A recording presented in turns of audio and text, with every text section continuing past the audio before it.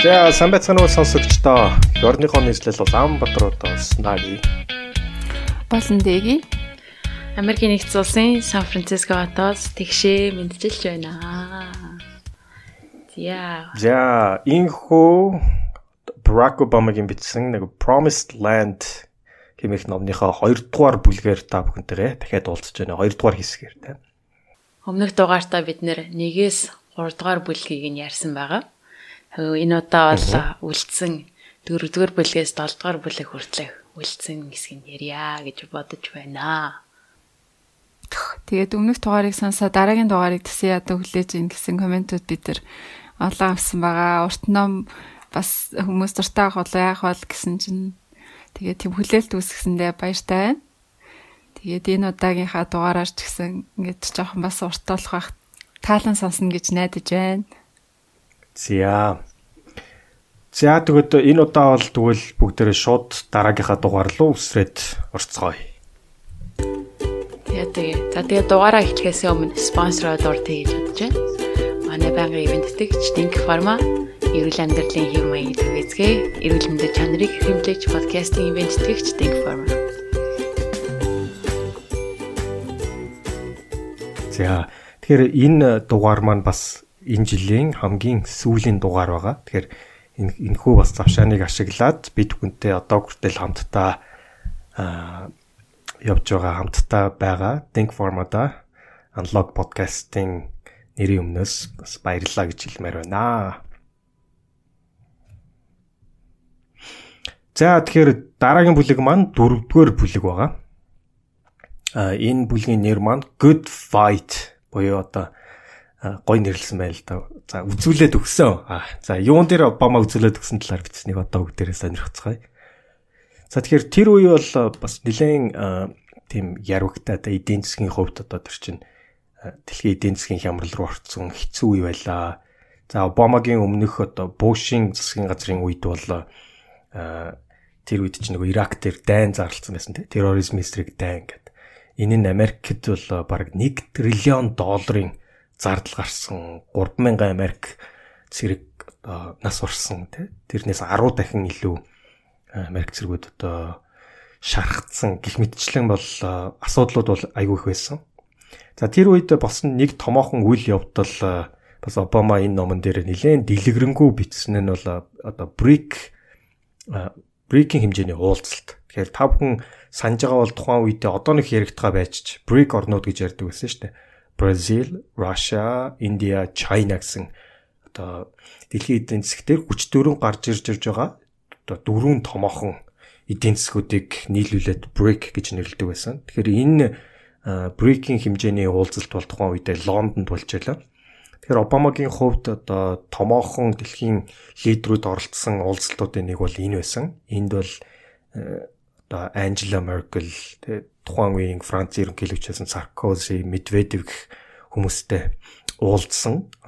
Мөн эдийн засаг улс төрийн томоохон бас шийдвэрүүдийг гаргасан. Гэхдээ хамгийн гол нь өөрт нь яг тухайн хүмүүстээр одоо төрсэн сэтгэгдлээ энэ дээр нэлээд детальчилж оруулснаас айгүй сонирхолтой байсан л доо. Тэгэхээр Европыг ингээд түүхээр нь аваад үзэх юм бол Европ дотроо одоо Европын холбоон дотроо те Герман, Франц гэсэн 2 орн байгаа. Тэгэхээр энэ 2 бол одоо хамгийн 2 өрсөлдөгч томоохон хүчнүүд те. Тэгэхээр сүүлийн 200 гаруй жил бол нааша цаашаага маш олон дайнтай явж байгаа те. Европын холбоог үндэслэн одоо байгуулахад те энэ 2 бол хамгийн томоохон үргийг гүйцэтгэсэн. Өнөөдөр ч гэсэн Европын холбоог аваад үзэхэд энэ 2 бол хамгийн гол шийдвэрүүдийг гаргадаг 2 одоо үндэстэн байгаа. За тэгэхээр яг энэ 2-ыг төлөөлж байгаа удирдагчдыг за Меркель байна. Angela Merkel-ийг Обама тайлбарлахдаа эсвэл тэр хүнээс төрсэн сэтгэгдэл нь бол те одоо Angela Merkel бол хүн хараад үнэхээр хүний итгэл төрөх үедтэй ямар нэгэн одоо драма ч юм уу те эсвэл нэг тийм эмоцоос одоо өдөрдөгдөхгүй те no nonsense гэдэг шүү дээ те яг тэр хүний үг хэлсэн үг бол яг л одоо үннийг хэлж байгаа ч юм уу яг эсвэл тэр хүн өөрийгөө тэгж илэрхийлэхийг л хүсэж байгаа те нэг тийм Германы одоо мундаг том лидертэй. Саркози буюу тухайн үедээ Францын ерөнхийлөгч байсан. Саркози болохоор Меркельтэй харьцуулах юм бол илүү одоо ярихтай, эмоцтой ярьдаг те. Одоо Саркози болохоор хагас Унгар, тэгээ хагас грекийн еврей юм байна. За тэгээд одоо бүр одоо яг ингээд нэг ном уншиж байхдаа тэгээд уран зохиолын ном уншиж байгаа юм шиг айгу хүний нүдэн тарахаар тайлбарлсан байдаг. Тэр энэ бас Обамагийн яг бичлэгийн хэлбэр нь л дээ. Тэгэхээр Саркози бас ерөнхийлөгч болох тоо жишээлбэл тэгээд чөлөөт эдийн засгийг уриалж тэ Францын асуудлуудыг шийднэ гэж тухайн үедээ гарч ирж байсан. За тэгээд Бразилийн ерөнхийлөгч Лулаг ирсэн байгаа. Лулаг бол гэхдээ мань хүн бол ер нь бол айгүй тийм мундаг лидер хүн байна гэж дүгнсэн байдаг. Та бүхэн Бразилийн ерөнхийлөгч Лулагийн талаар мэдхгүй бол уулын судлаад үзээрэй, маш сонирхолтой хүн байдаг.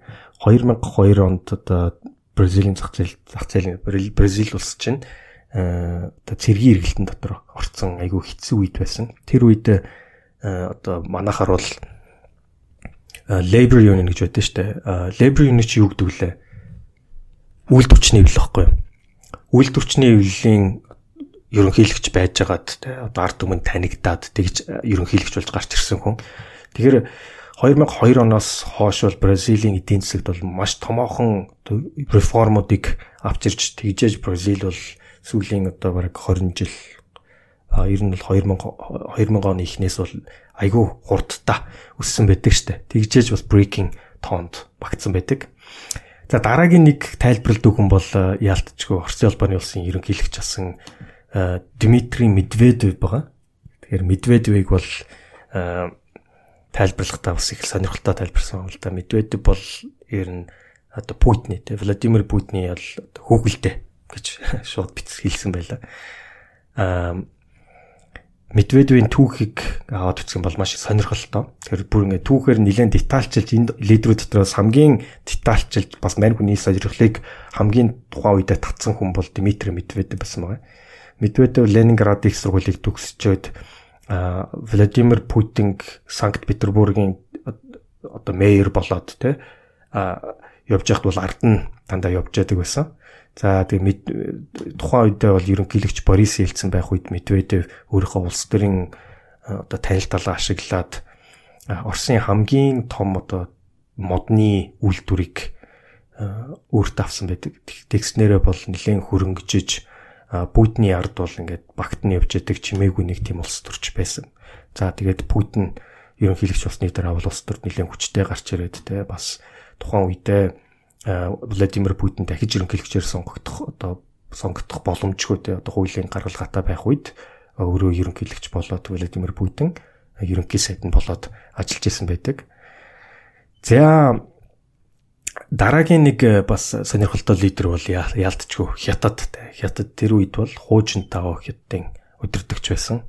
Тэгэхээр Хятадыг бол энэ дээр бол маш нэлээд жоохон магтаж үзсэн байгаа. Ер нь бол Америкийн одоо хамгийн эдийн засгийн хувьд цаашдаа улс төрийн хувьд хамгийн том одоо дайсан гэх юм хамгийн том өрсөлдөгч бол одоо яалтчгүй Хятад юм аа.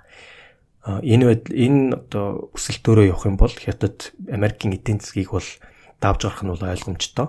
Гэхдээ Америкийн одоо янз бүрийн уулзалтууд Хятадын төлөөлөгчтэй Хятадыг төлөөлж байгаа тэрхүү улс төрч одоо дипломат хүмүүстэй ингээд уулзж яхад бол Хятад миний бодож байсан шиг тийм хурдан дэлхийн одоо удирдагч орн болно гэх итгэлийг бол би олж аваагүй.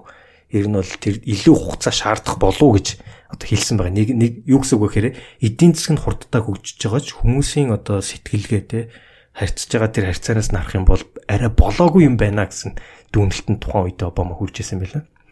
За тэгээ Обама ерөнхийлөгч болцоод хамгийн том одоо хийсэн нэг зүйлийнх нь нэг бол эрүүл мэндийн одоо хуулийн шинжилсэн найруулга оруулж ирсэн.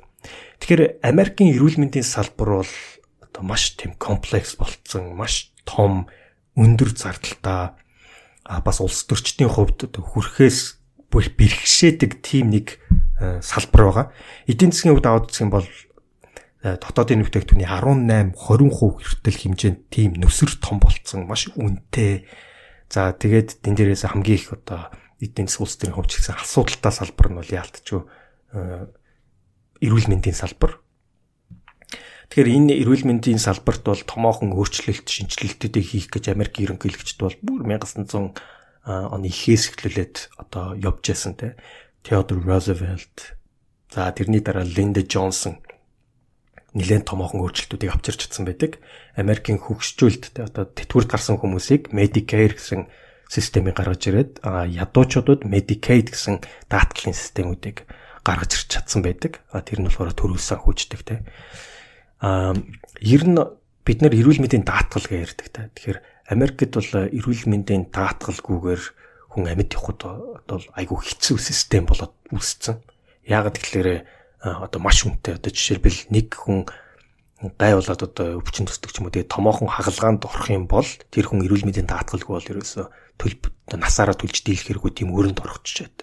Эсвэл одоо нэг хүнд нэг түргэн тусламжинд дуудагдаад те тэр гарахад нэг өдрөлтөө те тэгэхэд тэрний төлбөр ингээд $20,000 гарцсан байх жишээ нэ тийм үнэтэй байдаг учраас энэ нь асуудал дагуулдаг. Тэгэхээр яг мэдээж энэ системийг магтаж ирж байгаа хүмүүс нь бол энэ систем байсан учраас өнөөдөр бид нэр MRI ч гэдэг юм уу эсвэл хүний амийг аварч байгаа олон төрлийн эмийн бодисуудыг бол бид нэр гаргаж авч чадсантай инновацаар маш их хөрөнгө оруулалт хийж гэхдээ өнөөдөр Америкийг ингээд аваад үзэх юм бол тэр эрүүл мэндийн систем маань бусад хөгжилтэй орнуудыг аваад харьцуулахад маш үнэтэй. За тэгээд дээрээс нь 43 сая хүн Америкт даатгалгүй байдаг юм байна. За тэгээд даатгалын шимтгэл нь бол сүүлийн 2000 оноос хойш бараг 2 дахин өссөн тий. Тэгэхээр Америкт даатгалгүй байна гэдэг бол тэгэл ер нь бараг амиа орлож байгаа ялгаагүй тийм хэмжээнд үнэтэй байдаг. Тэгэхээр энийг бол зайлшгүй өөрчлөх ёстой гэдэг нь бүгдээрээ хүлээн зөвшөөрдөг ч гэсэн улс төрийн хувьд энийг давж гарна гэдэг бол маш том даваа байдаг. Тэгэхээр Обама гэхдээ шинээр ерөнхийлөгч гарч ирээд тэгээ туршлагагүй хамаагүй хамгийн түрүүнд барьж явсан нэг томоохон зүйл бол энэ эрүүл мэндийн салбарын өөрчлөлт, эрүүл мэндийн салбарт шинэ хуулийг танилцуулах байсан. За тэгээд яг энэ бүлэгтээ бол Обама тэр эрүүл мэндийн салбарт одоо шинэ хуулийг төслийг одоо барьж ороод те мэдээж Америкийн доод дээд танхимаар хоёлонгоор нь гарч иж энэ чинь хууль болж баталгаажиж явна. Тэгэхээр дээд танхим маань одоо Обамагийн эсрэг намын бүгд найрамдах намын эрхшээлд байдаг. Тэгэхээр тэр эсрэг нам хүлээн зөвшөөрсөн тэд хоорондоо зөвшөлтсөлд хүрсэн тийм сонголтон дээр очно гэдэг маань өөрөө ер нь баг улс төрийн хувьд одоо deadlock буюу одоо ямар ч боломжгүй гэж маш олон судлаачид эсвэл улс төрчид бол ингээд харж байсан. Тэгэхээр Обамаг бол олон талаас нь хизээж бүтэхгүй юмыг ерөнхийлөгч болонгуудаа барьж авлаа гэж шүүмжлүүлж байсан. За тэр үед бас нэг сонирхолтой кейс гарсан нь одоо яг корона гарсан шиг те тухайн үед H1N1 гэд бас вирус гарч исэн. Тэр яг Америкт бас нэлээд тархаад тэрүүгээр олон хүмүүс нас бараад бас яг л корона. Гэхдээ нас баралтын хувьд бол нэлээд өндөр мөртлөө одоо маш хурдан оргилдоо хүрээд унцаа унаад алга болсон л та. Тэгэхээр тэр үед бол Обама яг ерөнхийлөгч байсан те. За тэгээд тэр нь Нью-Йорк, хот, Ohio'д те Канзаст ингээд хүмүүс тэр хүчнээс болоод нас бараад ингээд тархаад хэлж яхад бол би маш их айсан гэж тухайн үедээ хэлжсэн. Тэгээд Америкийн эдийн засгийн салбар жишээлбэл ийм өвчин гарахад бэлэн байна уу гэдэг асуултанд хамгийн түрүүн хариулах хэрэгтэй болсон. Тэр үед яг тэр өвчин гарч байхад бол Америкийн эрүүл мэндийн салбар бол ийм өвчин гарахад бэлэн биш юм байна гэдгийг ойлгосон. Тийм учраас би тухайн үедээ маш их айжсэн. Аз гулж харин энэ өвчин нэг их тархалгүйгээр тэгж дарагдсан байдаг гэж хэлж байгаа. Тэгэхээр энэ нь дараа нь ингээд корона гарахад одоо яг ойлгомж яг одоо бид түхэн харж байна те одоо өвчнийхээ үхлийнхаа тоогоор ч юм уу Америк бол одоо хамгийн олон хүн 7 хоногт нас орж байгаа. Тэгэхээр энэ бол тэр систем нь эрүүл мэндийн салбар нь өөрөө ийм өвчин гарахад бэлэн биш байсан гэдгийг нь тухайн үед Обамагийн оншилсан онцлогоо өнөөдөр зөв үнэн байсан байна гэдг нь одоо бараг энүүгээрээ батлагдчихж байгаа харамсалтай кейс. За хажуугаар нь бас Америкийн дээд шүүх гэж байгаа Supreme Court. Тэгэхээр дээд шүүхэд томилогдсон хуульч бол насаараа дээд шүүхэд тэтгэврт гарan гартлаа те ажилдаг байгаа. Томилогддог гэсэн үг. За тэгэхээр харин дээд шүүхийг ерөнхийлөгч Америкийн нэгдсэн улсын ерөнхийлөгч санал болгож одоо сенатаар оруулж батлуулдаг байгаа. За тэр үед Обамад нэг дээд шүүхийн төлөөлөл хуульчийг ингээ санал болгох тийм боломж гарч ирсэн. Энэ үед бол Обама хамгийн анхны латин гаралтай тийм хуульчийг оруулж ирж батлуулсан байдаг нь бас ингээ түүхэнд үлдсэн нэг явдал болж байгаа. Тэр үед бол Америкт бас алдартай хуульч Соня Сотомер хэмээх хүнийг сенатаар оруулж 68-31 ярцаатайгаар батлуулж одоо дээд шүүхэд томилж байсан. Тэгэхээр урд нь бол дээд шүүх хизээж тийм латин төлөөлөлгүй дандаа цагаан хүмүүстэй, цагаан эрстэй хүмүүс томилогддог байсан бол энэ удаа одоо энгийн ядуу айлаас гаралтай ээж нь бүр англи хэлээр ч ярьдгүй те Пуэрто Рикогоос одоо ирсэн тийм хүний охин нь мундаг хүн болоод тэгээд Америкийн дээд шүүхт томилогдсон нь бас маш түүхэн үйл явдал. Тэрний гэрч болсондоо би маш их баяртай байдаг гэж хэлсэн байгаа.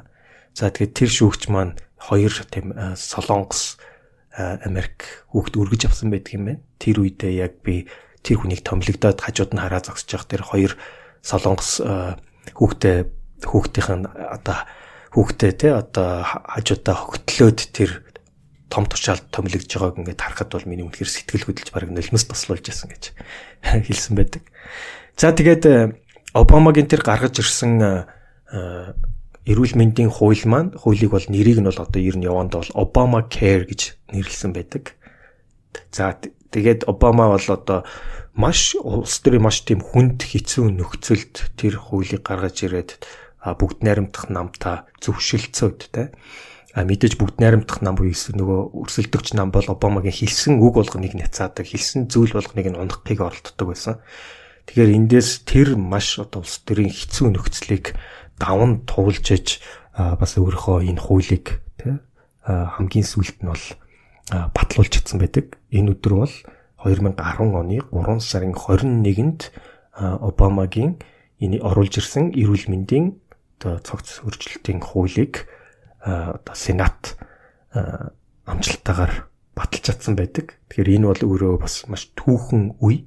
За ингэж чадсанараа хамгийн гол нь даатгал авч чадахгүй байгаа. Даатгалд одоо авахд тий одоо мөнгө нөхрөхгүй байгаа. Тийм доогуур төвшнээ тий хүмүүст даатгалтай болгоход боломжийг олгох энэ хууль байсан. Тэгэхээр Obama Care буюу одоо Обамагийн санаачилсан энэ эрүүл мэндийн цогц хууль нь батлагдсанараа Америкт одоо энэ бол зөвхөн миний дараа нь уншсаныхаа юу л да.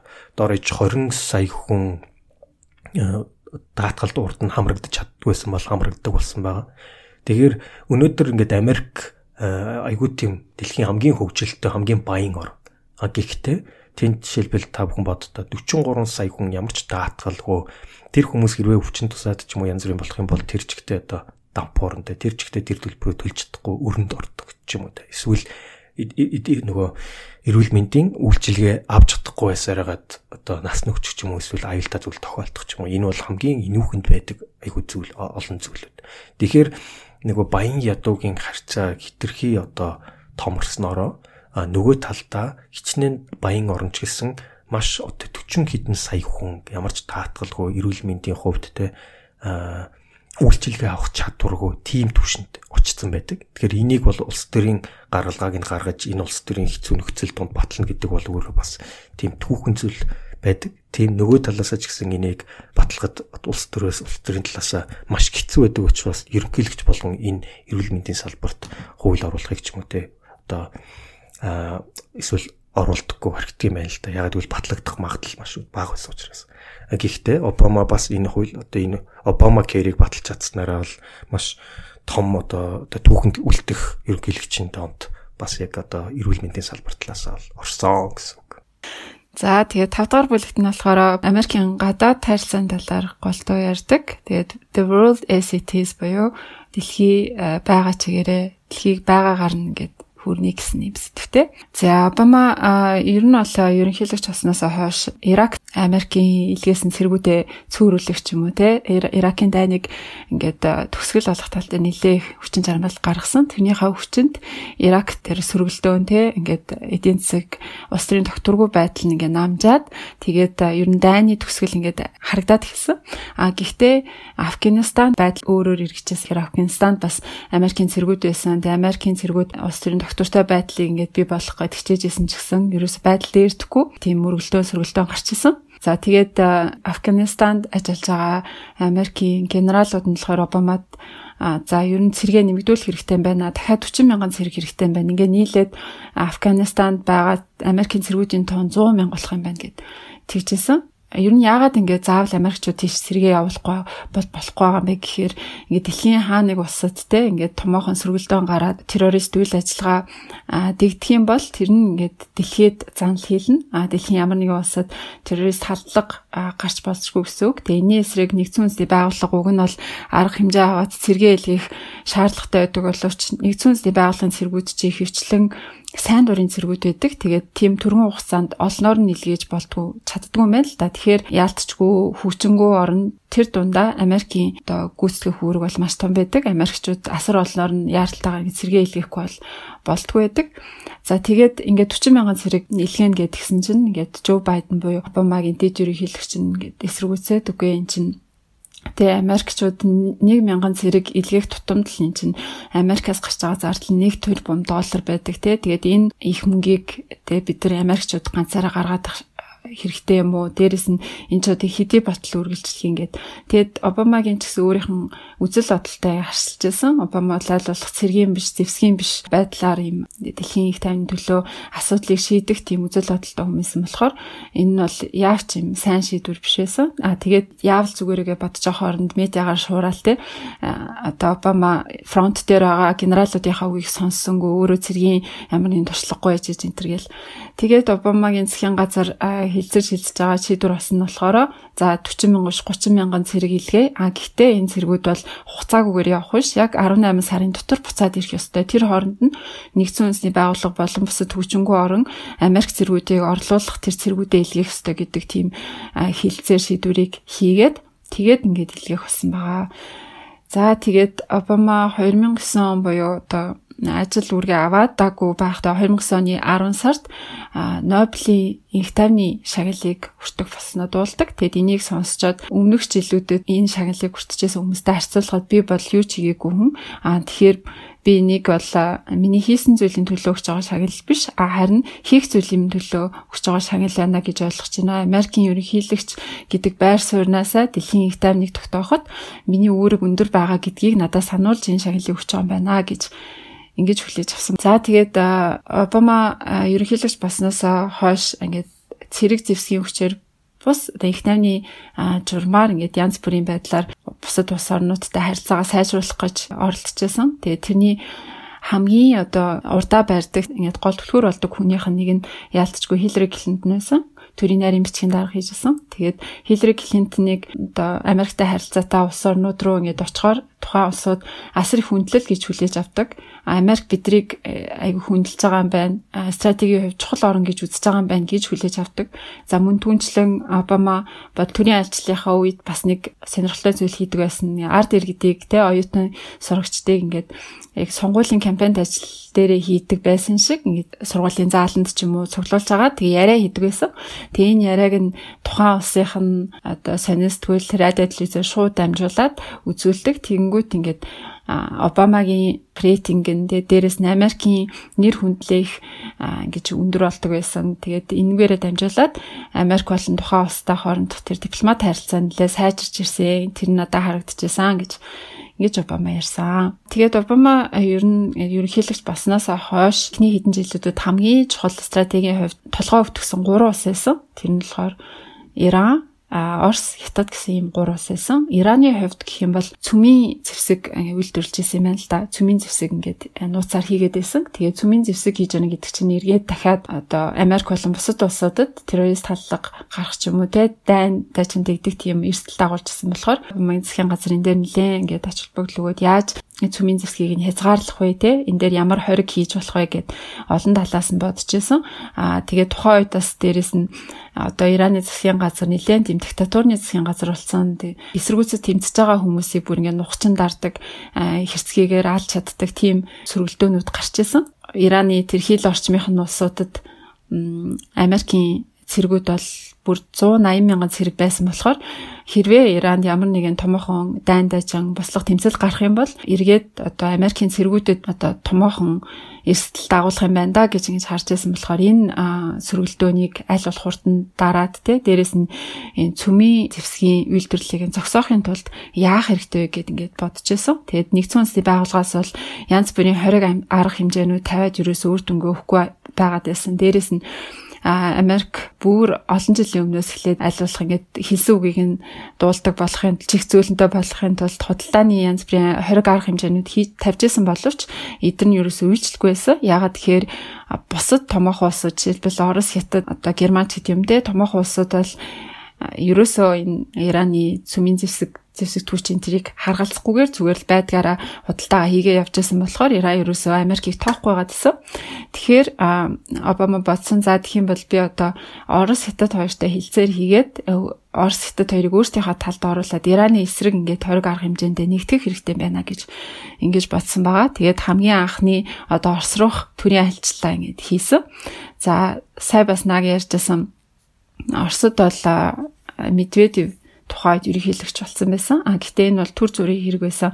Энэний цаана Путин одоо хүртэлтэй Медведийг ингээд утсан хүүхэлтэйгээ болгоод ашиглаж байгаа, ажилуулж байгаа. Тэгээд яг гол хүч нь бол Путинд байгаа гэдгийг мэдчихсэн. Тэгээд төрийн альчлалынхаа үед Медведтэй уулзахаас гадна Путинтэй уулзсан байгаа. Тэгээ Путинтэй уулзсан чинь Путин бол эхлээд ингээд нэлээд дургуухан те ингээл хам гомдлуудаа хэлжсэн. Бид нар ингээд Америкийн төлөө зөндөө олон зүйл тусалж байхад Америк дандаа бидний эсрэг зүйл хийж идэг.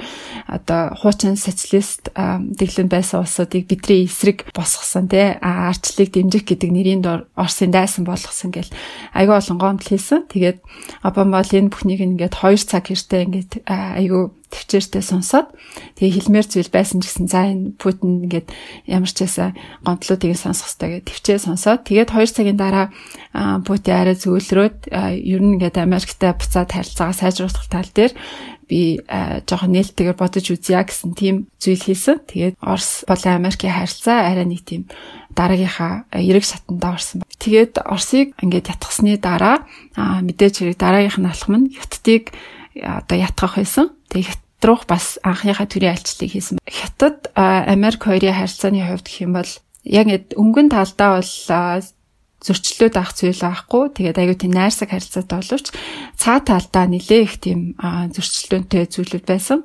Ягаад тэгэхээр Хятад бол эдийн засгийн хувьд нэлээ ингээд хүчрхэгжээд ирсэн олон улсын гэрээ хэлцээрийн талбарт жишээлбэл үйлдвэрлэлийн аюулгүй байдал гэдэг юм те байгаль орчин тохиог хаягдал гэдэг юм тэдгээр зүйлсүүдээр ингээд улсууд хоорондоо ярьж хэлсэн зүйл төгсөн зүйл байдаг боловч Хятад дандаа тэрийг зөрчдөг байсан юм байна л да. Тэгээ тэр зөрчих болгонд нь тэрнийхэн төлөөсийг Америкчууд төлдөг байсан.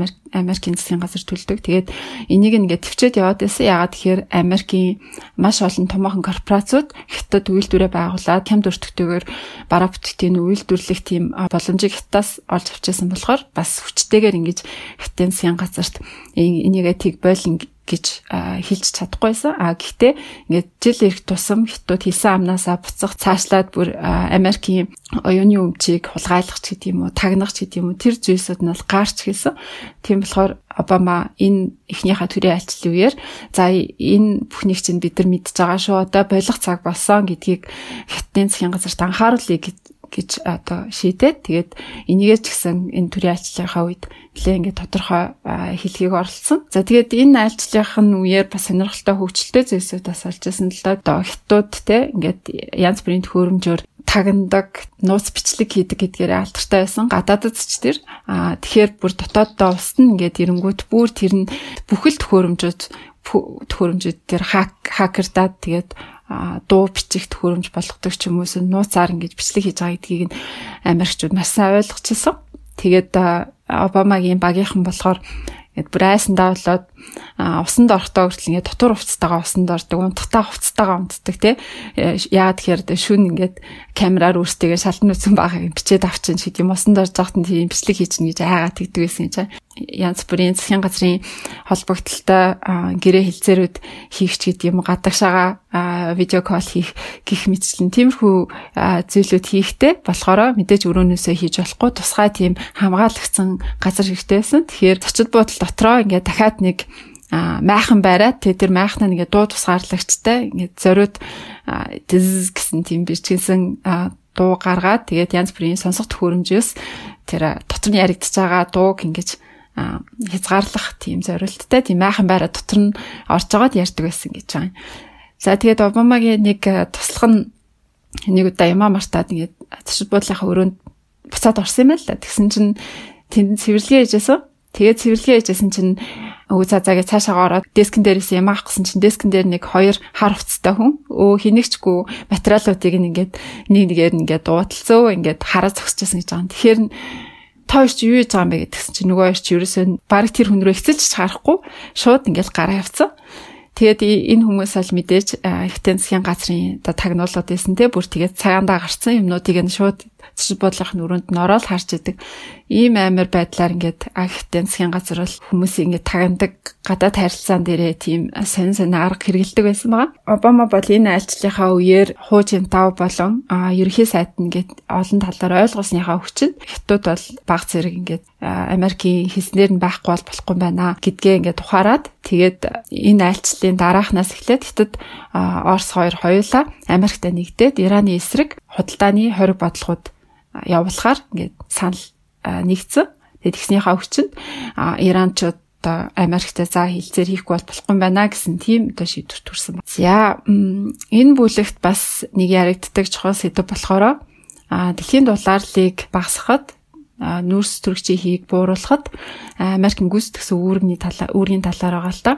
За 2009 он гэдэг бол Кёотогийн протокол буюу одоо дэлхийн нийтээрээ нүүрс хүчлийн хийгээ багасгая гэдэг тийм ус олгон үүрийн гэсэн зорилт дэвшүүлээд ялангуяа хүчингүй усууд үүрийн гэсэн зорилтоо дэвшүүлээд тэгээд 2012 он гэхэд тухайн зорилтоо хэрэгжилтийг нь хянаа нэгэндээ ингээд арга хэмжээ авна гэсэн тийм гэрээ байгуулсан байсан. Тэгээд тэр гэрээ нь хэрэгжиж эхлээд 1 жил болж байсан. Гэсэн хэдий боловч Америкийн хувьд энэ гэрээндээ хүрэхэд маш хол байсан. Яагаад тэгэхээр Обамаг ерөнхийлөгч болохоос өмнө Буш засгийн газар бол өмнөх засгийн газрууд нь энэ нүүрс төрөгчийн хийг бууруулахад ерөөс дөрвтэй арга хэмжээ авч чадаагүйсэн. Америк бол бараг нүүрс төрөгчийн хий үйлдвэрлэгчээрээ дэлхийд номер 1 2-т явжсэн юм маш тийм үзүүлэлт муу байсан. Тэгэхээр Обама ерөнхийлөгч болсныхаа дараа хамгийн түрүү авч хэрэгжүүлсэн арга хэмжээ нүүрс төрөгчийн хийг бууруулахын тулд нэлээд тийм томоохон сан үүсгэсэн 800 тэрбум долларын юм сан үүсгээд тэгээд сэргээг тэрчим хүчний янз бүрийн техник технологи компаниудыг эндээсээ ингэж дэмжиж эхэлсэн. Дээрээс нь автомашин болон гэр ахуйн цахилгаан бараануудын энэ бензинд бас эрчим хүч зарцуулалтыг хязгаарлах янз бүрийн стандартууд тогтоосон тийм. За энийх нь хүчээр машин гэр ахуйн барааны эрчим хүчний зарцуулалт нь нэлээд багассан янз бүрийн инновацлог бүтээгдэхүүн гарч эхэлсэн гэж байгаа юм. За тэгээд эдгээрийг хэрэгжүүлсэн ч гэсэн 2012 оны Кёотогийн протоколын зорилтондоо хүрэхэд Америк бол бас л хоол байгаад байсан. Тэгэхээр Обамагийн засгийн газар бодож байгаад за бид нар ингээд нэгэнт 12 он гэхэд энэ зорилтонд хүрч чадахгүй юм чи зорилтоо багасгах хэрэгтэй байна гэд. Тэгэд 2009 онд бас Копенхагны ийм хилцээр байсан.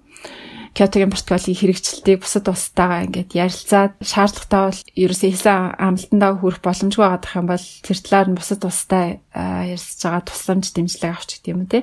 Тим зүйлээ ярилцах хурал саммит 2009 онд зохион байгуулагдсан. Тэгээд энэ Копенхагны уулзалтан дээр Обамагийн засгийн газар за бид нар ямар ч зорилтоо багасгахгүй болохгүй нэ гэдгээ ингээд бусад ялангуяа нөгөө зорилтоо хэрэгжүүлэх бүрэн боломжтой ингээд амжилтаа хэрэгжүүлж байгаа Европын улсуудад ингээд ойлгуулад тэгээд ятгаад энээс өөр арга алгаа гэд Европ улсууд за ойлголоо. Гэтэ одоо та нарын хамгийн ятахгүй болохгүй улсууд чинь болохоор Хятад болон Бразилтэй энтгэг гэх мэтчлэн хөгжиж буй улсууд байна. Тэдгээр улсууд бол Кёотогийн протоколын дагуу бол яг зорилт тавьсан. Гэхдээ тэр зорилтондоо хүрэхгүй бол ямар нэгэн одоо арга хэмжээ ахуулах ч юм уу тийм үүрэг хүлээгээгүй байгаа хүмүүс байна. Улсууд байна. Тэгэхээр энэ улсуудыг зорилтоо багасгах гэхдээ тэр багасгасан зорилтондоо заавал хүрэх ёстой гэдэг байдлаар нь та нар ятгахгүй бол та нарын санал болгоод байгаа зүйлийг чи хүлээж авч чадахгүй нэг гэдгсэн.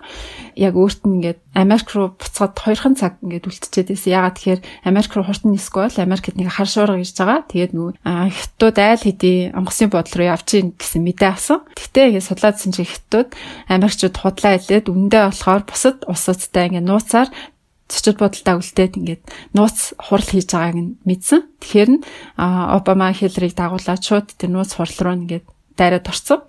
Тэгээд л орсон чинь нөгөө тэндээ бараг 10 гаруй хүчиж буусаад байсан. Тэгээд бүр гайхаад тэгээд балмагч байгаа хооронд нь Обама шууд хятад ерөнхий сайд дээр очиод би ингээд хэлэх гэсэн зүйлээ маш тодорхой хэлмээр байна гэд надад ярихад бэлэн бистэй гэж шууд сандал тавьж суугаад ярьж хэлсэн. Тэгээд хэлэхдээ болохоор та нарын юу бодож байгааг чинь би мэдэж байна. Та нар ингээд Кётогийн протоколын дагуу болохоор янз бүрийн үүрэг хүлээгээгүй ингээд нүүрс төрөгчийг хийгээ бууруулах ямар ч хүчин чармаал гарахгүй ингээд яваад байгааг чинь би харж байна. Энэ бүх бурууга та нар эцээцт Америкруулж ихний үсттэй те.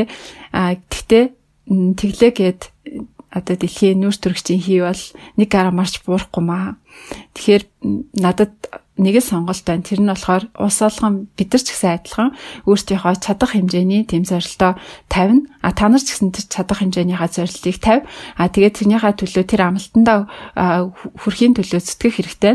Хэрвээ та нар үгүй гэдэг юм бол би шууд одоо гараад хэвлэлийн баг хурал зарлана. Тэгээд тэн дээр болохоор би ингээд хятад барьцэл энтгэх тийм санал тавьсан. Гэхдээ тэд нар огт хүлээж аваагүй сонсохыг хүсээгүй. Би бас тэднэрт ингээд зориулаад нүүрс төрөгчийнхөө хийг бууруулахад нь туслах гээд ингээд фанд сан босгоод тэд нар санал болгосон. Тэд нар хүлээж аваагүй гэдэг байдлаар шууд би дэлхийн нийтэд зарлана. Тэгээд зарлахад хятадын ард түмэн энтгэх барьцлийн ард түмэн та нарыг засгийн газараа юу гэж харах уу?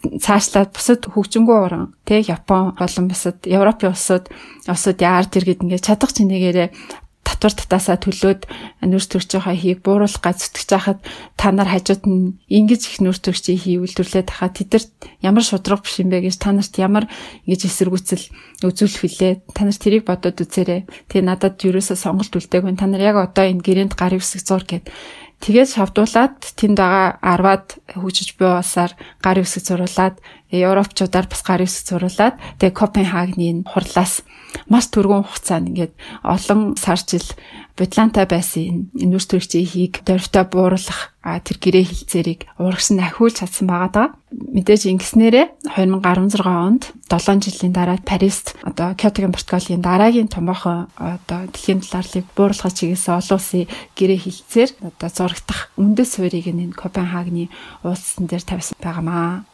За тэгээд дараагийн 6 дугаар бүлгээ яриа гэж бодож байна. 6 дугаар бүлгийн маань гарчиг нь болохоор in the barrel буюу одоо торхон дотор байна гэдэг ийм нэр гарчигтай бүлэг байгаа.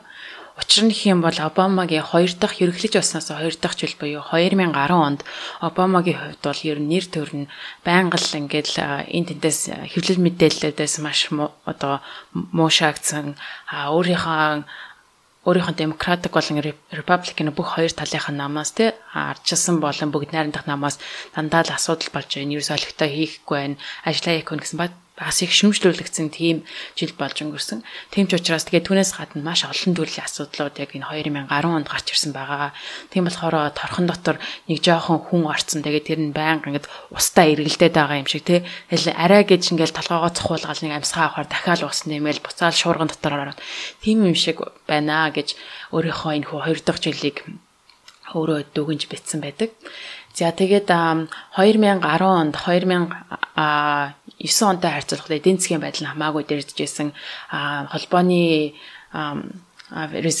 Federal Reserve гаргасан эдгээр бодлогууд нь бас нэлээд үр дүнтэй явж байгааг нь мэдрэгдэжсэн. Гэсэн хэдий боловч яг Америкийн ард түмний амьдрал нь бол ерөнхийдөө сайжраагүй байсан. Түүнээсээ болоод ч бас ард түмнээс нэлээд шүүмж гарч ирсэн учир нь юм бол энэ том банкнуудын том захирлуудыг төрөөс татаас гаргаж ирж тавьчаад энэ ард түмнээ ерөөсөө анзаарсангүй. Миний татаас хаана байна гэдэг гих хэмчлэн ард түмнээсээ хүртэл ингээд олон төрлийн шүүмжүүдийг сонсчихсан. 2010 оны ихэр харахад Америкийн нэгдсэн улсаас ерөнхийдөө Барак Обамаг бид нэр маш хүлээлттэй ерөнхийлөгч болсон. Гэтэл юу ч хийсэнгүй гэдэг одоо approval rate гэж байдаг шүү дээ тий. Хэр зэрэг энэ Барак Обамагийн бодлогыг хүлээмжшүүлж байна вэ гэдэг талаас нь ард түмнээсээ судалгаа гаргахад Америкчууд бол тэр бол ерөөсөө альтын Барак Обамагийн рейтинг нь унтсан маш тийм хэцүү үед таарч яасан. Гэтэ өөрөө Барак Обама ингээд харж байхдаа бодлого нь яваад байна. Зүг болоод байна. Гэхдээ хүмүүсийн ажилгүйдлийн түвшин дээшлэх, хүмүүс олон ажилтай болох гэдэг маань цаг хугацааны асуудал юм а гэдэг байдлаар бас энийг харж байсан байгаа. За ингээд 2010 оны 3 сард хамгийн анх тий дэлхийн эдийн засгийн хямрал болсноос хойш жил хагасын дараа ер нь бол ингээд анх удаа сар болгоны ажилгүйдлийн түвшнийг зарладаг тоон маань индекс маань сайжирсан дүнтэй гарч ирсэн. За ингээд 2010 оны 3 сар болон 4-5 сард эхлүүлээд ажилгүйдлийн түвшин маань буураад ерөнхийдөө нийт ажил олгогчдын тоон өссөн хэмжээтэй гарч илүү сайн үр дүн гарч ирсэн байгаа. За ингээд арай гэж Америкийн нэгдсэн улсын эдийн засаг ерөн сайжир төвшөндөө орлоо гэд бодож ирсэн чинь Европын холбоо хэцүүдж эхэлж байгааг харсан. За тэр дундаа Европын холбоо та бүхэн санаж байгаа 2010 онд Грекийн эдийн засаг бол маш хүнд байдалд орсон. Европын холбооны улс Америкт болсон энэхүү сабпрайм гэдэг энэхүү эдийн засгийн одоо дэлхийн хямралаас болоод Европын холбооноос хүнд туссан. Гэтэл яг тэр дундаа Европын холбооны Герман, Франц зэрэг улсууд өөрсдөө арай гэж бие таагаад авч гарах боломжтой байсан боловч хажууд нэг Грек гэдэг улс бол өөрийнхөө өрөнд баригдаад маш хэцүү байдалд орсон байсан. За тэгээ Европын холбооны улс бол евро гэдэг зөвхөн нэг мөнгө тэмдэгттэй байдаг учраас Америк улс шиг өөрсдөө шийдвэрээр мөнгө хевлээд өөрийнхөө өр олгоод ингээд өөрөө дарах боломжгүй Европын холбооны банктай ярилцах шаардлагатай байдаг. За ингээд Обамагийн хувьд бол энэ бол Европын холбооны улсуудыг ятгах ихсэн л те. Анжела Меркелтэй яриад те. Тэгээд Францын одоо ерөнхий сайдуудтай ярилцагч юм уу ингээд бүгдэнтэй нь ятгаад Грекийг ямар нэгэн байдлаар таад аврахгүй бол өөртөө хэцүү техний өөрөөр хэлбэл буцаад дэлхийн эдийн засгийг хямрахна гэдэг талаас нь хийсэн боловч нэлээд бас тэр Европын холбооныхон бол тийм хатуу байр суурьтай байгаа хэлсэн. Гэхдээ сүүл рүүгээ бүр хамаг зүйл нь бүр тарцагтаад болохын эцэст арай гэж Грекийг авч гарсан байгаа. Гэхдээ Грек ингээд дефолт болох нэ, одоо дампуурах нэ гэдгээд зарлахаар болонгууд Америкийн нэгдсэн улсын эдийн засаг нөгөө арай сайжирч ирсэн буцаад хэцүү байдалтай ордог. Ингээд дахиад нөгөө нэг давлгаа орж ирэлээ. Арай гэж амьсгаа авч идэл буцаад ингээд бас ингээд дэлхийн эдийн засаг бас хүн цохилтонд ордог байгаа.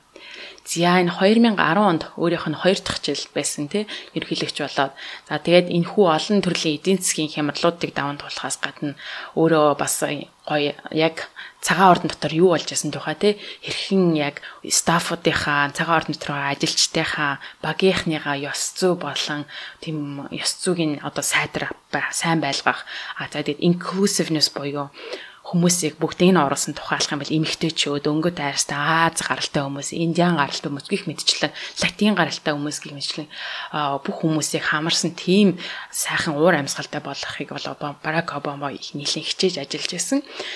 Ялангуяа өөрөө би хамгийн анхны өнгөт айрстай хүн учраас ерөнхийлөгч учраас энэ тал дээр илүү их чанмайж ажилласан гэдгээ бүр ингэж нэлээд тодорхой бичсэн байсан. Тухайлбал цагаан ордон дотор ажиллаж байгаа эмэгтэйчүүд тий ялангуяа бусад улс төртэй ажиллаж байдаг эрэгтэй хүмүүстэй харьцуулахад бол бидний яриаг ерөөсөө сонсохгүй байна. Энэ эрэгтэй хүмүүс ингээл орж ирэл үг таслал эсвэл ингээд миний хэлсэн зүйлийг 2 минутын дараа дахиад өөрийнхөө юм шиг яриад яг л нөгөө нэг man power ингээд шүү дээ тий.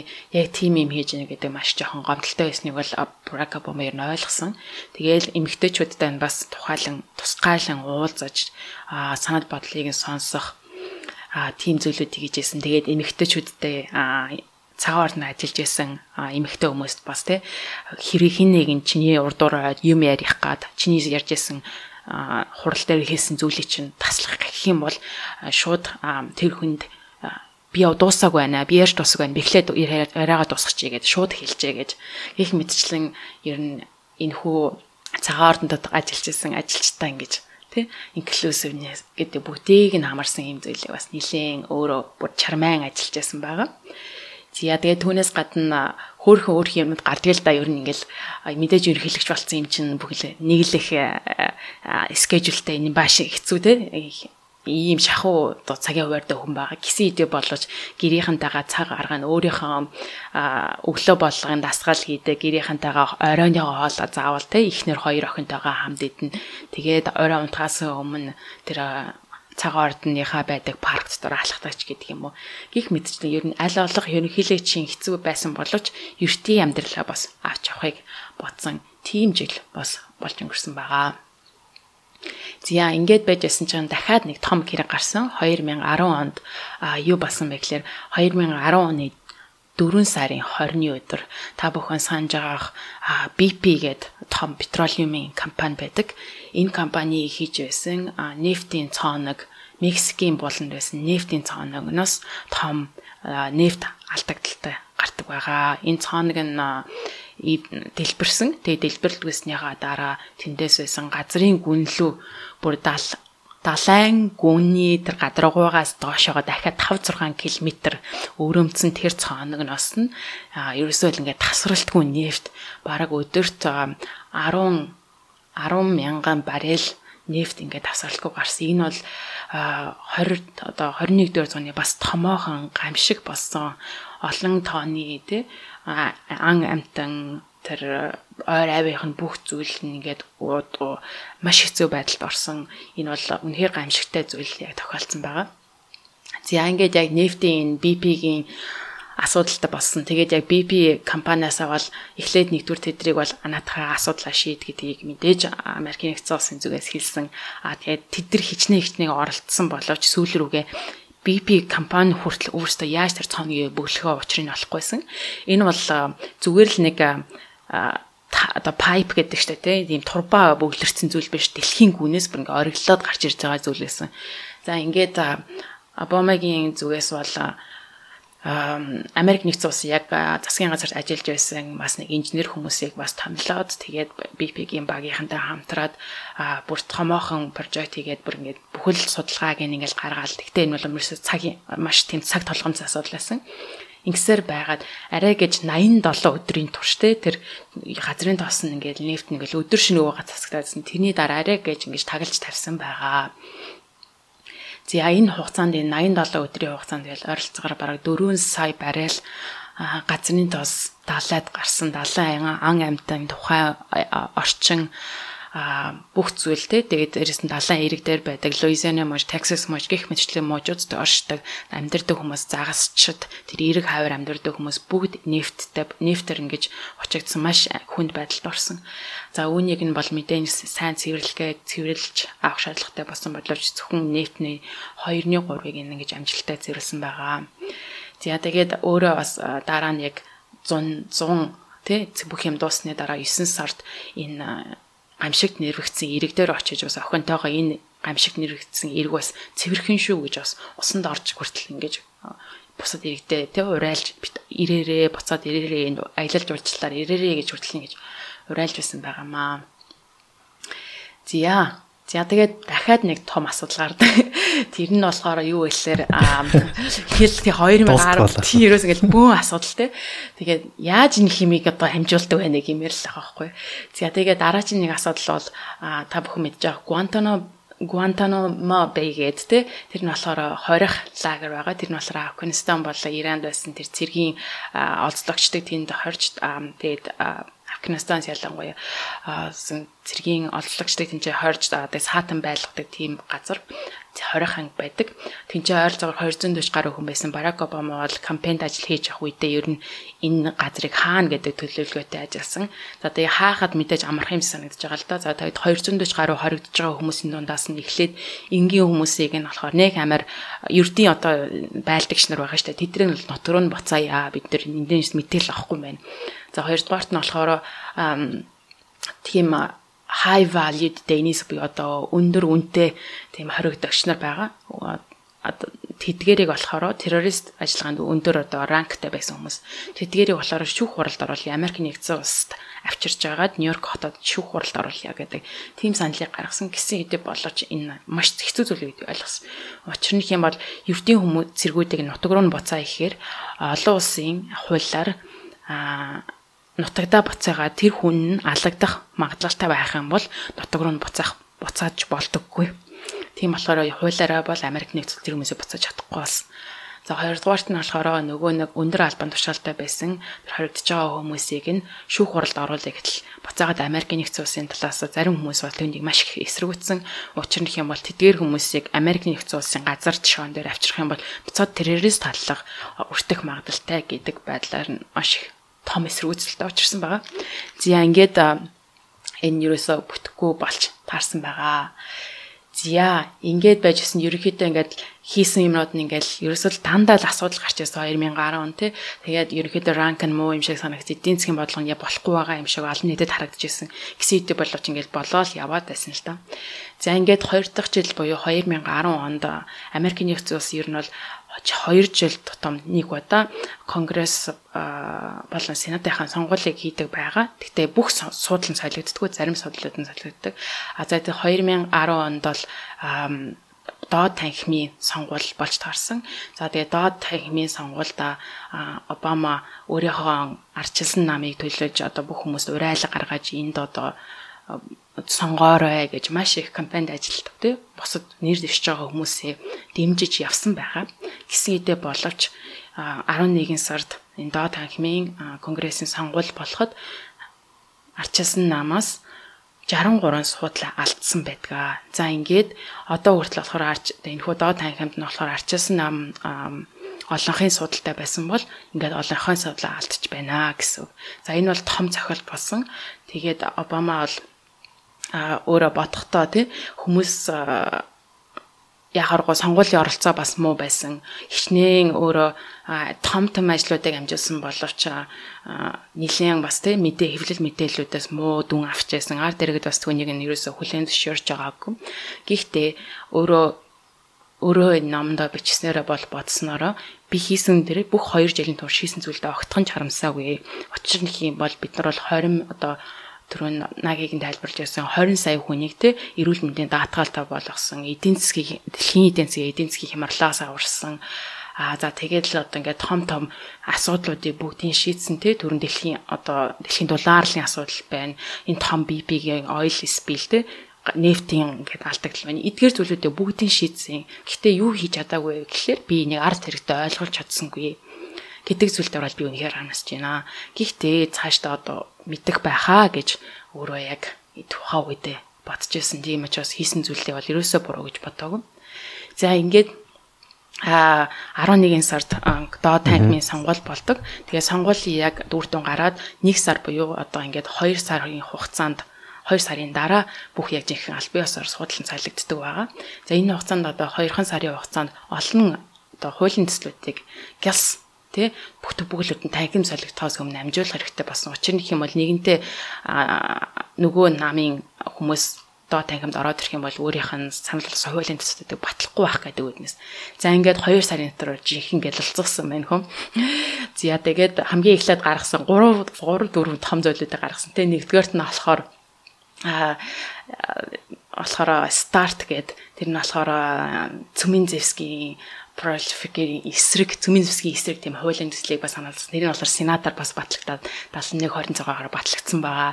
За тэгээд дараа нь болохоор Мишель Обамагийн санал болгож ирсэн хүүхдийн тийм хоолны нутришнтэй холбоотой энэ хуулийн төслийг батлсан. Энэ бол бас Мишель Обамагийн хүүхдийн тархалтын эсрэг хийсэн бас нэгэн хуулийн төсөл байсан. Энийг ингээ бас хуульчиж баталсан. За дахиад нэг баталсан зүйл нь болохоор Don't ask and don't tell гэд Америкийн нэгдсэн улсын цэрэг болон Navy-д ингээд явж байгаа хүмүүст хэрвээ цэргийн алба хааж явах юм бол хэрвээ та цэргийн алба хааж явахдаа өөрийнхөө хүүс болон одоо сексийн одоо LGBTQ хүмүүс байх юм бол тэрийг битгий хэлж болохгүй, асууж болохгүй ингээд чимээгөө өнгөрөх ёстой гэдэг бас нэг тийм зүйл өмнөх засгийн газруудаас бас батлагдсан хууль байсан. Үүнийг нь бол буцаасан байгаа. Өөрөөр хүчингү болгосон. Учир нь юм бол ердийн LGBTQ хүмүүс цэрэгт явахдаа нээлттэй байдлаар хийх боломжтой. Тэгээд бүх хүмүүс нь бол түүнийг хүлээмжшэрэг ялгарлан гадуурхахгүй байх гэдэг талаар хууль болгосон. За тэгээ энэ бас батлагдсан. За дөрөв дэх одоо хууль нь болохоор Dreams гэдэг тэр нь болохоор Dreamers гэдэг байдаг. Тэр нь болохоор юу вэ гэхээр баг байхдаа жоохон байхдаа аав ээжээгээ дагаад Америк нөхцөлд ирэхдээ аав ээж нь үлдээ тэгээд нөгөө аль бие усны бичиг баримтгүй ирсэн цагаачдын хүүхдүүд өөрөөр хэлбэл тэр хүүхдүүд нь бол ерөөс аав ээжээгээ дагаад ирсэн өөртөө бол ирээ гэж ирээгүй те тэдгээр хүмүүсээ хууль ясны аль бие усны бичигтэй болгоё гэдэг хуулийн төсөл байсан. За үүнийг бол маш олон засгийн газар бас өмнө оролдож байсан бол ерөөс амжилттай болоогүй ийм төсөл байгаа.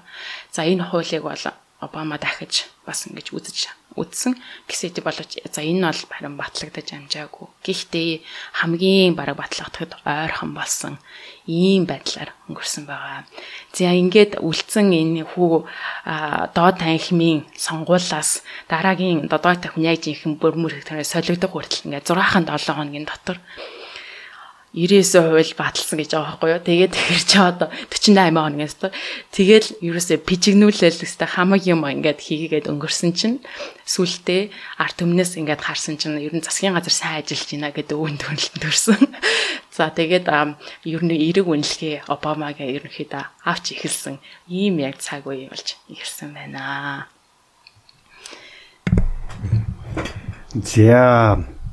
За энэ хүрээд бид хүн ингээд 6 бүлэг дууслаа. Одоо хамгийн сүүлийн бүлэг 7 дугаар бүлэг. Тэгэхээр энэ 7 дугаар бүлгийг бид гуруулаас хуваагаад 5 хүнд хүргэх болно. За 25 дугаар хэсэг. 7 дугаар бүлгийн 25 дугаар хэсгээс эхлэе. Энэ хэсэг дээр Обама Middle East бид нар одоо Middle East гэж ярьдаг шүү дээ. Одоо монголоор бол ойрхт орнууд гэдэг асуудал нь дуустдаг нэг дэлхийн өнцөг байгаа тийм. Тэгэхээр энэ талаар Америкийн ерөнхийлөгчийн хувьд ямар асуудалтай тулгарсан, ямар шийдвэрүүдийг гаргаж ирсэн талаар бичсэн байгаа. Тэгэхээр Арабын ертөнцид ялангуяа Араб-Израилийн хоорондын мөргөлдөөн асуудлууд бол одоо хүртэл шийдэгдээгүй тийм асуудлууд нэг. Тэгэхээр Америкийн ерөнхийлөгчдийн хувьд бол баг яг үндэ Америкийн сонгогдсон ерөнхийлөгч болгон Араб-Израилийн хоорондын мөргөлдөөнийг ямар нэгэн байдлаар шийдэх гэж хичээсэн байдаг. Гэхдээ бас шийдэлд хүрчээсэн үед нь бас ховор юм байна л та. Тэгэхээр та бүхэн бас бодож иж магадгүй би ч бас гайхдаг гэсэн. Яагаад еврейчүүд одоо Израиль гэдэг бол еврейчүүд. Тэгэхээр еврейчүүд бусад орныг бодох юм бол Америкт яагаад юм хамааралтай байдаг юм бол ялангуяа улс төрийн хүрээнд те. Тэгэхээр Америкийн одоо хөрөнгө оруулалт гэх юм уу эсвэл тусламжийн хамгийн том Белоны том хэсгийг хүртдэг улс бол энэ Израиль байдаг. Тэгэхээр яагаад Израиль гэж те? Америкт ямар ашигтай бол ч юм уу янз бүрийн асуултууд байж магадгүй. Тэгэхээр Америкийн ялангуяа улс төрийн хүрээнд бол Израилийн асуудлыг бол нэлээд одоо нухацтай авч үздэг. Тэгээ нэлээд лобби сайтай. Тэгэхээр Америк дотроо улс төрчид нь өөрсдөө маш нэлээд том хувь нь өөрсдөө еврей гаралтай хүмүүс байдаг. Тэгэхээр тэр утгаараа ч тэр юм уу энэ асуудлыг бол нэлээд томоор авч үздэг юм байлаа. Тэгэхээр сонирхолтой. 1978 онд ч одоо жишээлбэл Америк ерөнхийлөгч Жимми Картер Израиль, Египт хоёрын хооронд эхийн хилцээр одоо байгуулахад нэлээд үүрэг роль гүйцэтгсэн. За үүний хүрээнд бол Израилийн тухайн үеийн ерөнхий сайд Египтийн ерөнхийлөгч нар бол Нобелийн инх тайвны шагналыг хүртэжсэн байдаг. За тэгээд хамгийн сүүлж явахад хамгийн бидний үеийнхээс гин бол Билл Клинтон байна. Тухайн үед Израилийн ерөнхийлөгч одоо за тэгээд Ясер Арафат хоёрыг нэг ширээн дээр авчирч одоо шийдэлд үргэж чадсан байдаг. Тэгэхээр яг Израиль Палестины ч юм уу асуудлыг ингээд аваад үзэхээр хамгийн гол нь Израиль талдаа хамаг анхаарлаа төвлөрүүлээд Палестины асуудал нь ингээд шийдэгдэггүй их үлддэг. Обамагийн хувьд бол энэ одоо мехмес рүү нэгт орохыг бол эхлээд хүсээгүй. Ер нь байгаагаар нь байлгачвал яасан юм бэ? Одоо ингээл явж ивэл яасан үгүйс энэ дэр нэг шийдэл гаргахад хэцүү юм биш үү? Гэхдээ Америкийн гадаад улс төртэй одоо гадаад харилцаагаа ингээд аваад үтсэн ч гэсэн энэ Израиль Палестины сөргөлдөөн те авч үзэхгүй бол одоо болохгүй асуудлын нэг яалтчгүй мөн болж таарсан. За тэгээд энэ талаар ямар нэгэн одоо шийдэл ч юм уу хэрэг хүрэх ёстой байна. За тэгээд тэр үед та бүхэн санаж байгаа бол 2011 оны ихэнх хавцаагаас Arab Spring гэсэн ойлголт гарч ирсэн те. Одоо Арабын мөргөлдөөн гэх юм уу. Энэ нь яасан бэ гэхээр Facebook дэлхийд даяар дарахад дэлхийн олон сая хүмүүс, олон орны хүмүүс Facebook-оор хоорондоо холбоо үүсгээд хоорондоо холбогдох боломж нь олдоод эхлэнгууд бол ялангуяа Арабын ертөнцид байгаа одоо мөргөлдөөнүүд их гарч эхэлсэн. Тухайн үеийн системийнхаа эсрэг, дарангуйлагч системүүдийн эсрэг ард түмэн тэнцэх хоорондоо мэдээлэл солилцоод ямар нэгэн сөргөлдөөн ч юм уу ямар нэгэн улс төрийн үйл ажиллагаа зохион байгуулах боломжийг нь бол Facebook бүх хүмүүст нээлттэй болсноор бол олгосон байдаг. Энэ үед бол 11 оны ихээр бол Алжир, Йемен, Йордан, Оман гэх орнуудад ялангуяа залуучууд Facebook-оор холбогдоод энээсээ одоо хөдөлгөөн үүсгээд те тухайн өөрсдийнхөө орны удирдагч засгийн газар төрийн эсрэг эргэлтүүдийг гаргах хэмжээнд хүртэл хүрж ирсэн. Тэгэхээр энэ үед бас Египтэд бас нэлээд том асуудлууд гарч Обама тэнд нь одоо оролцож байсан. Тэр үеийн одоо Египтийн ерөнхийлөгч Мубаракийн эсрэг бол ард түмэн олон нийт ялангуяа залуучууд босож те одоо засгийн газраас огцрохыг шаардж байсан. Гэхдээ ер нь эндээс юу ойлгогдсон бэ гэхээр тэр ойрхит орнуудын асуудал бол зөвхөн нэг орны асуудал ч юм уу те эсвэл нэг талын асуудал гэж байдаггүй. Тэгээд энэ бол ер нь сүүлийн 2 дугаар дайны үеэс хойш бол айгүй тийм комплекс болцсон маш олон тоглогчтой олон талууд олон талын ашиг сонирхлууд ингээд байдаг учраас энэ асуудлыг ингээд нэг чигт нь шийдэх тэгээд гаргалгаа гаргах гэдэг одоо баг боломжгүй шахан болцсон байдаг юм байна. Тэгээд дээрээс нь Америк өөрсдөө янз бүрийн Иракийн ч юм уу ингээд дайн гаргаад ингээд оролцоод явхад те одоо түрүүн хэлжсэн 1 триллион долларыг хүртэл одоо үрж Ирак дээр дайн гаргасан ямар ч үр дүн гараагүй тэндээс. Гэх мэтчлэн айгүй тийм шийтгэд хэцүү асуудал байдаг юм байлаа. Тэгэхээр энд ч гэсэн Обамаг бол дайрч өнгөрөөгүй. Тэр үед бол Обама ч гэсэн өөрөө тэр Мубаракийг засгийн газраас огцрохыг албан ёсоор өөрөө Америк ерөнхийлөгчийн хувьд шаардсанараа Мубарак бол тухайн үедээ огцорж исэн. Тэгэхээр энэ Египт гэлтггүй олон орнуудад яг ийм үйл ажиллагаанууд ийм залуучуудын бослого гарч те одоо ер нь ойрхит орнуудыг бол нэлээд тийм хэцүү байдалд гэх юм уу эсвэл одоо ингээд одоо залуучууд өөрсдийн дуу хоолой гаргах те тухайн схем одоо системээ эсэргүүцсэн тийм хөдөлгөөн гаргах тэр боломжийг бол сошиал медиа буюу тухайн Facebook олгож ирж байна. За тэрнээс хойш бол өнөөдөр бас сошиал медиа тэр дундаа Facebook бас бидний амьдралд одоо биднийг бүхнийг холбосноор ямар одоо өөрчлөлт шинжилтийг авчрах тэр боломжийг олгосон нөгөө талаас бас ямар асуудлууд дагуулж байгааг ч гэсэн бид нар бас харж байгаа. Тэгэхээр энэ ч гэсэн тухайн үедээ бол томоохон гарч ирсэн үйл явдлуудын нэг яаргагүй юм байлаа. За дараагийнх нь хэсэг дээр нь болохоор Либяд одоо дарангуйлагч байгаа эсрэг бослого гаргасан байсан. Тэгээд тэн дээр ингээд яалтчгүй Америкийн цэргийн хүчний оролцоо шаардлагатай болоод тэгээд нэгдсэн үндэсний байгууллагаас ч гэсэн энэ асуудал дээр Америкаас тусламж өгсөн болохоор Обамагийн засгийн газраас ингээд Либя руу одоо цэрэг илгээхээр тэгээд довтлогоо хийх богино хугацааны тийм шийдвэр гаргах шаардлагатай болсон. Яг энэ командыг өгөх үеэрээ Обама бол Өмнөд Америкт анхныхаа албан ёсны төрийн альчлалыг хийгээ явжсан. Тэгээд 3 дахь орноос ийм цэргийн команд өгөх бол маш тийм эдрээтэй асуудал байт юм байл та. Тухайн орн нь тэр цэргийн командыг өгөхөд ингээд дэмжлэг болцсон юм шиг те. Тэгээд засгийн газар хоорондын холбоо сүлжээ нь бас ингээд сайн явагдахгүй ч юм уу те. Маш эдрээтэй байдаг. Тэгээд энэ үеэрээ Обама яалтчгүй Бразилийн төрийн ажил хийж авах үедээ за Либиар ингээд дайраарэ агаарын дайралт хийгээрэй гэдэг юм командыг өгсөн. Тэгээд нөгөө холбоо сүлжээ нь болохгүй тогтворгүй байсан болохоор гар утсаар генералтай ингээд команд хөөсөөр аргагүй болсон гэд бас тэгж байгаа юм л да. Тэгээд түүнээс гадна яг тийм эзэгтэй акшнд дайралт хийжсэн нэг онгоц нь ингээд Либиагийн дээрээс унтсан. Тэгээд унаад цэргүүд амьд гарсан болов яасан бол гэж санаа зовноо. Тэр хариуг хүлээж авах үедээ бас юу ч болоогүй юм шиг ингээд Төмрийн айлчлал хийжсэн усынхаа аль биесны хүмүүстэй уулзаад тэгээд инээгээд орой хоол идээ сууж авахгүй болохгүй байсан. Дотроо бол түгшээд яна мана цэргүүд зүгээр байгаа да. Тэг онгоцноос нь хүмүүс амьд гарсан байгаа даа гэл санаа зовжсэн ч гэсэн ингээд тийм Төмрийн айлчлалыг үргэлжлүүлэхгүй бол болохгүй байсан. Тэгээд тухайн үедээ за ерөнхийлөгч гэдэг чинь ийм л байхгүй болохгүй юм байна да. Төгссөн царай айсан царайгаа харуулж болохгүй бүх юм хэвийн байгаа юм шиг байнга ингэж бие авч явж авахгүй болохгүй юм байна да гэд тухайн үед ямар ерөнхийлөгч байхыг хэцүүг мэдрээд байжсан.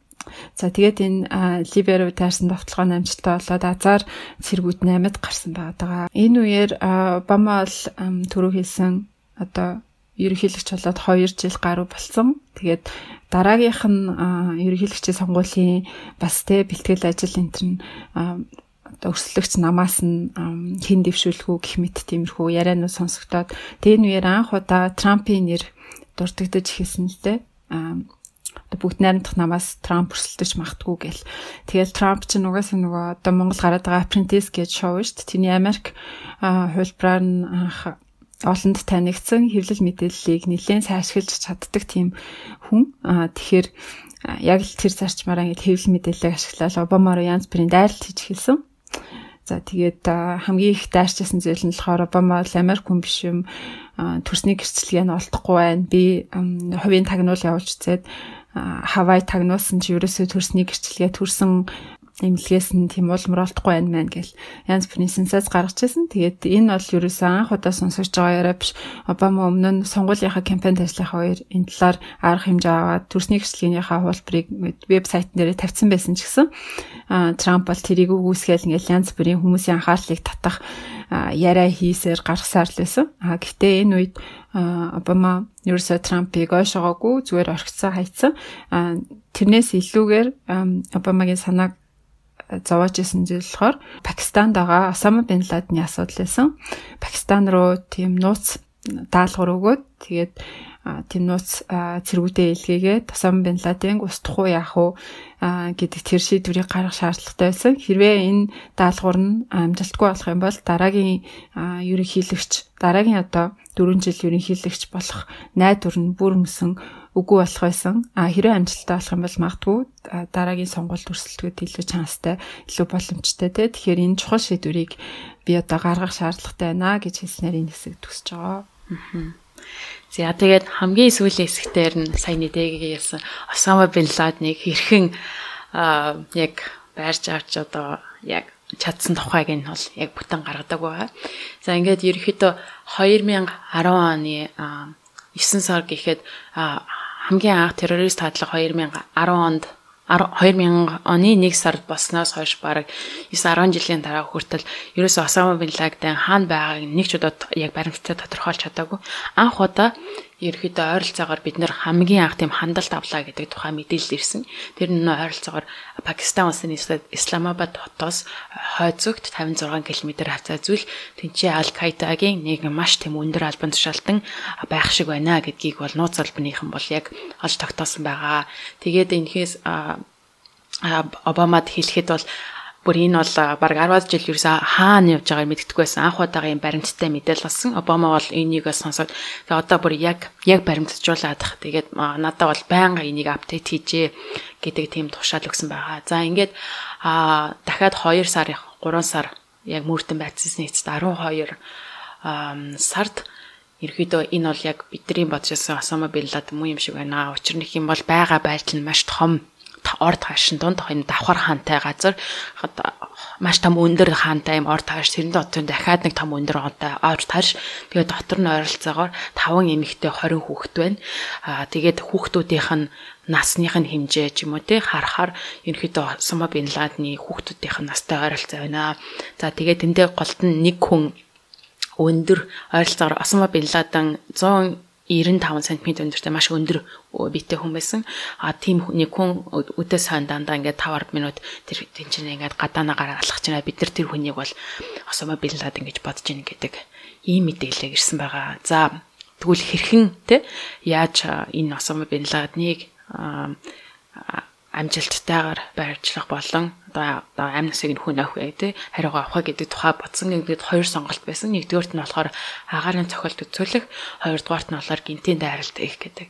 За эдгээр зүйлүүдийг яг баттай болгохын тулд маш олон төрлийн судалгаа, тагнуулын ажиллагаа гэдэг бэлтгэлж хийх шаардлагатай болсон. За хэрвээ агаарын цохилт хийх юм бол голд нь хамт амьдарч байгаа бүх хүмүүс нас орно. Энэ талаас нь харах юм бол Обамад бол энд хаалгадаг учир нь юм бол гэмгүй байсан хүүхдүүд бол их нэрийг нь хөнөх тийм ямар ч хүсэлт байгаагүй. За гэхдээ гинтийн дайралт хийх юм бол эсрэгээрээ Америкийн нэгдсэн улсаас явуулсан цэргүүд нь харин өөрсдөө амиа алдах магадлалтай. Учир нь юм бол энэ хүү Осама бин Ладен яг байгаа газар нь маш өндөржүүлсэн цэргийн байдалтай байсан. Гинтийн дайралтаар хийхдээ амиа алдахаас гадна Пакистаны засгийн газраас бос хэлэхгүй хийх хэрэгтэй болохоор энэ бол нэлийн улс төрийн үед бол яригтай байдалд асуудал төрсөн байгаа. За ингээд аль боломжуудыг нь авч үлдээд 2-3 сар дахиад судалсны эцэст агаарын цохилтыг бол яг ганцхан хүнийг оновчтой цохилт хийх боломжтой тийм хэмжээнд хүртэл бэлтгэгдсэн. Гинтийн дайралтыг бас хийх боломжтой болсон байгаа. Гэхдээ Пакистаны засгийн газарт мэдэгдэхээс өмнө Пакистаны нутгаас Америкийн цэргүүдэд татах хэрэгтэй гэдэг өөрөөр хэлбэл маш богино хугацаанд хийх шаардлагатай болсон. За ингээд юу ч гэсэн дахиад хоёулын бэлдээ гэдэг үднэс явсан. За тэгээд яг энэ үеэр нэгэл маш ийм хүнд асуудлыг шийдсэн те. Одоо Осама бин Ладеныг яаж олж авах вэ? Яаж одоо таргетлах вэ гэдэг ийм асуудалтай байж хат нөгөө төрөндөө яарсан Трампын тухай Обама одоо Америкийн нэгдсэн улсын иргэн биш дэр гэл бүрээс энэ тентхийн сонинсны мэдээ сүлрэг бүр Обама бүр дургуунаараа хэвлэл мэдээллийн хурал хийгээд те бид нарт бүр амьдрал дээр энээс илүү их чухал юм байхад чи яасан ядаргаатай бэ бараг ингээд загнаад дууссан. Тэгээ нөгөө нэг өөрийнхөө төрсний гэрчлэгээ маа энэ нь одоо ингээд болсноо хансноо гэд те яг энэ үеэр нэг хэлжсэн байгаа. За тэгээд 5 сарын 2-ны өдөр Пакистан улсад яг шөнийн нь болохоор юм саргүй шөнө болохыг таацсан байдаг. За тэгээд саргүй шөнөөр нь дайралтыг яг гинтийн дайралтыг хийгээд 23 Америкийн цэргийн тусгай албаныхан болон тэгээд хоёр helicopter буюу нисдэг тэрэгтэйгээр тэгээд цаана дахиад 2 шиг нисдэг тэрэг тэр нь бол туслах журмаар ингэж авсан. За ингээд тэд нар бол гинтийн дайралт хийгээд яг Осама бин Ладен мөн байна гэдгийг батлаад тэгээд газар дээр нь хүнэсэн байгаа. За тэгээд Осама бин Ладеныг бол биеийг нь шууд авчаад нисдэг тэрэгээрээ буцаагаад авч явсан. За тэгээд эндээс нь зарим бичиг баримтуудыг бүгдийг цуглуулад ингээд амжилттай болсон. Ерөөсөө л бараг 20-30 минутын дотор энэ бүх үйл ажиллагаа өнгөрсөн. Тэгээд гол айж ясан зүйл юм бол Пакистаны талтай нэлээд тийм улс төрийн хувьд яривхтай тийм ийм торгон акшн байсан учраас одоо яаж одоо тэр хилнэ тэ газар нутгаар тийм гівгэнд Америкийн тал орж ирээд дайралт хийгээд тэнд байсан нуугд чис хүнийг аваа явууч учраас энэ бол маш хэцүү асуудал улс төрийн хувьд. За яаж хэлнэ гэж айжсэн боловч Пакистаны ерөнхийлөгч Асиф Ал Зардани бол энийг харин баярлалаа за амжилт хүслээ үгүй сайн зүйл боджээ гэж хэлсэн учраас ингээд тайвширсан байгаа. За ингээд 5 сарын 2-ны шөнө 11 цаг 30 минутад ерөнхийдөө хэвлэл мэдээллийнхэн бол Америкийн нэгдсэн улс Осама бин Ладеныг баривчилсан байна, алсан байна гэдгийг мэдээлэлүүд бол яриа гарч ирсэн. За ингээд шөнийн 11 цаг 30 минутад Барак Обама хэвлэлийн одоо мэдээлэл хийгээд орон даяар, дэлхийд даяар цацаад Осама бин Ладеныг алсан. Тэгээд яг би энэ бол Америкийн нэгдсэн улсын газар нутгаар ирсэн байгаа, зарласан байгаа. За энэ мэдээ бол Обама өөрөө номдоо бичгтээ ерөнхийлөгч баснаас хойш хамгийн анх удаа тий хинээс ч зөвшөөрөл авах шаардлагагүйгээр хинээс ч би сайн юмсэн биш дээ гэж ингэж хэлэх шаардлагагүй бүх хүн энийг хүлээн зөвшөөрсөн тийм анхны зүйл байсан гэж хэлсэн байсан. За ингээд хамгийн сүүлийн бүлэг дээр ингээд Осама бин Ладеныг аваад 2011 оны 5 сарын байдлаар ингээд дуусж байгаа. За ингээд инхүү 7 бүлэг маань энэ хүрээд өндөрлөж байна. Тэгээ энэ ном бол одоо Обамагийн 2 цуврал номны эхний цувралт нь байна тийм. Тэгээ одоо энэ ном маань гараад 1 сар гаруй хугацаа өнгөрч байхад нийтдээ 3.3 сая хувь борлогдоод байгаа юм байна. Энэ нь нөгөө Билл Клинтоны өмнө гаргаж ирсэн, Бушийн гаргаж ирсэн тэр номнуудын ер нь бол ингээд гүйцээд ирж байгаа. Гэхдээ эхнэр болох Мишель Обамагийнхаа 8% борлогдсон рекордыг бол эвдэх яагаачгүй байгаа юм байна гэж хэл мэдээллийн зарлаад байгаа юм лээ. Тэгээд цаг үеийн хувьд ч гэсэн айгүй сонирхолтой үед гаргасан те яг Жо Байден Америкийн ерөнхийлөгчээр сонгогдсон нь ойлгомжтой болсон үед нь болсон болонгууд нь те нэгдүгээрт хоёрдугаарт бас яг Зул сарын баяр одоо яг болохоос өмнө гаргасан нь те энэ нь одоо маш олон хүнд бэлэг үлж очиж байгаа болов гэж бодсон. 3.5 сая бэлэг үлж очиж байгаа. Тий яг зөв. Өөртөө уншихгүй гэхдээ уншаарай гэж өгдөг. Уншаарай гэж мэ 750 хооц. Тэр 3.5 сая номыг хэдэн уншиж байгаа бол доо. Юу ч гэсэн ингээд гоё тавьчи те гоё харагдаад байна. Тий. Айгуу гоё зурагтай ном байлаа шүү дээ. Би оригиналаар нарсан чи зургнууд нь гоё өнгөтэй айгуу гоё яригчлээ. Тийм билээ. Kindle дээр яг хөө тэрний гоё харагддаг. Яг хойчт нь хэдэн шиг хар зураг харагдчихсэн. Kindle дээр ахаар тий. Тий. За тэгээд дараагийнх нь номыг бол бид нар хизээ уншихыг өстэй таашгүй те. Хизээ гарахаач зарлааг байгаа болохоор магадгүй бидний подкаст үргэлжлээд хэдэн жилийн дараа унших байх гэж найдаж байна. Тэгээд энэ жилийн маань 101 дахь дугаарын ихүү өндөрлөж дараа жилийнхаа дугаараар илүү гой номуудаар оруулсан гэж найдаж байна. Дугаараа өндөрлөхөөс өмнө албаасаар ивент тэтгэгчид протоколлохгүй эрүүл амьдралын хэм маяг түгээцгээ эрүүл мэндийн чанарыг хэмлэгч подкаст ерөнхий ивент тэтгэгчдийн гормоолаа. За тэгээд сонсогч та бүхэнтэйгээ бас ингээд бид хүн 2017, 18, 19, 24 дахь зулсараа эсвэл шинэ жилээ ингээд хамтдаа өгдөж байгаа юм байна те. За тэгээд та бүхэн маань бас анхнаасаа бид бүхэнтэй хамт байсан бол маш их бас баярлалаа те. Ийхүү одоо 2020 оныг те бас нэлээд хэцүү жилийг ингээд Обамагийн бас гоё номоор одоо дуусгаж байгаадаа бас баяртай байна. За тэгээд 2020 он маань баяртай. 2021 онд сайн жил болох болтугай гэл. Хүн болгол 2020 оныг гэс явуулъя гэж бодож байсан байна. Дуусаач. 2020 тий. За тэгээд 2020-ыг бид нэг 101 дэх дугаараар дуусгаж байгаа юм шиг. Бэлэг дэмбэрэлтэй дугаараар өндөрлж байна. За тэгээд дараа жил уулзтлаа сонсогчтой баяртай. Тэгээ шинэ жилээ сайхан ухтаараа зул сарын баярын мэнд хүргэе. Тий. За шинэ оноо сайхан ухтаарай. Шинэ жилээ гэр бүлтэйгээ сайхан тэмдэглээрээ.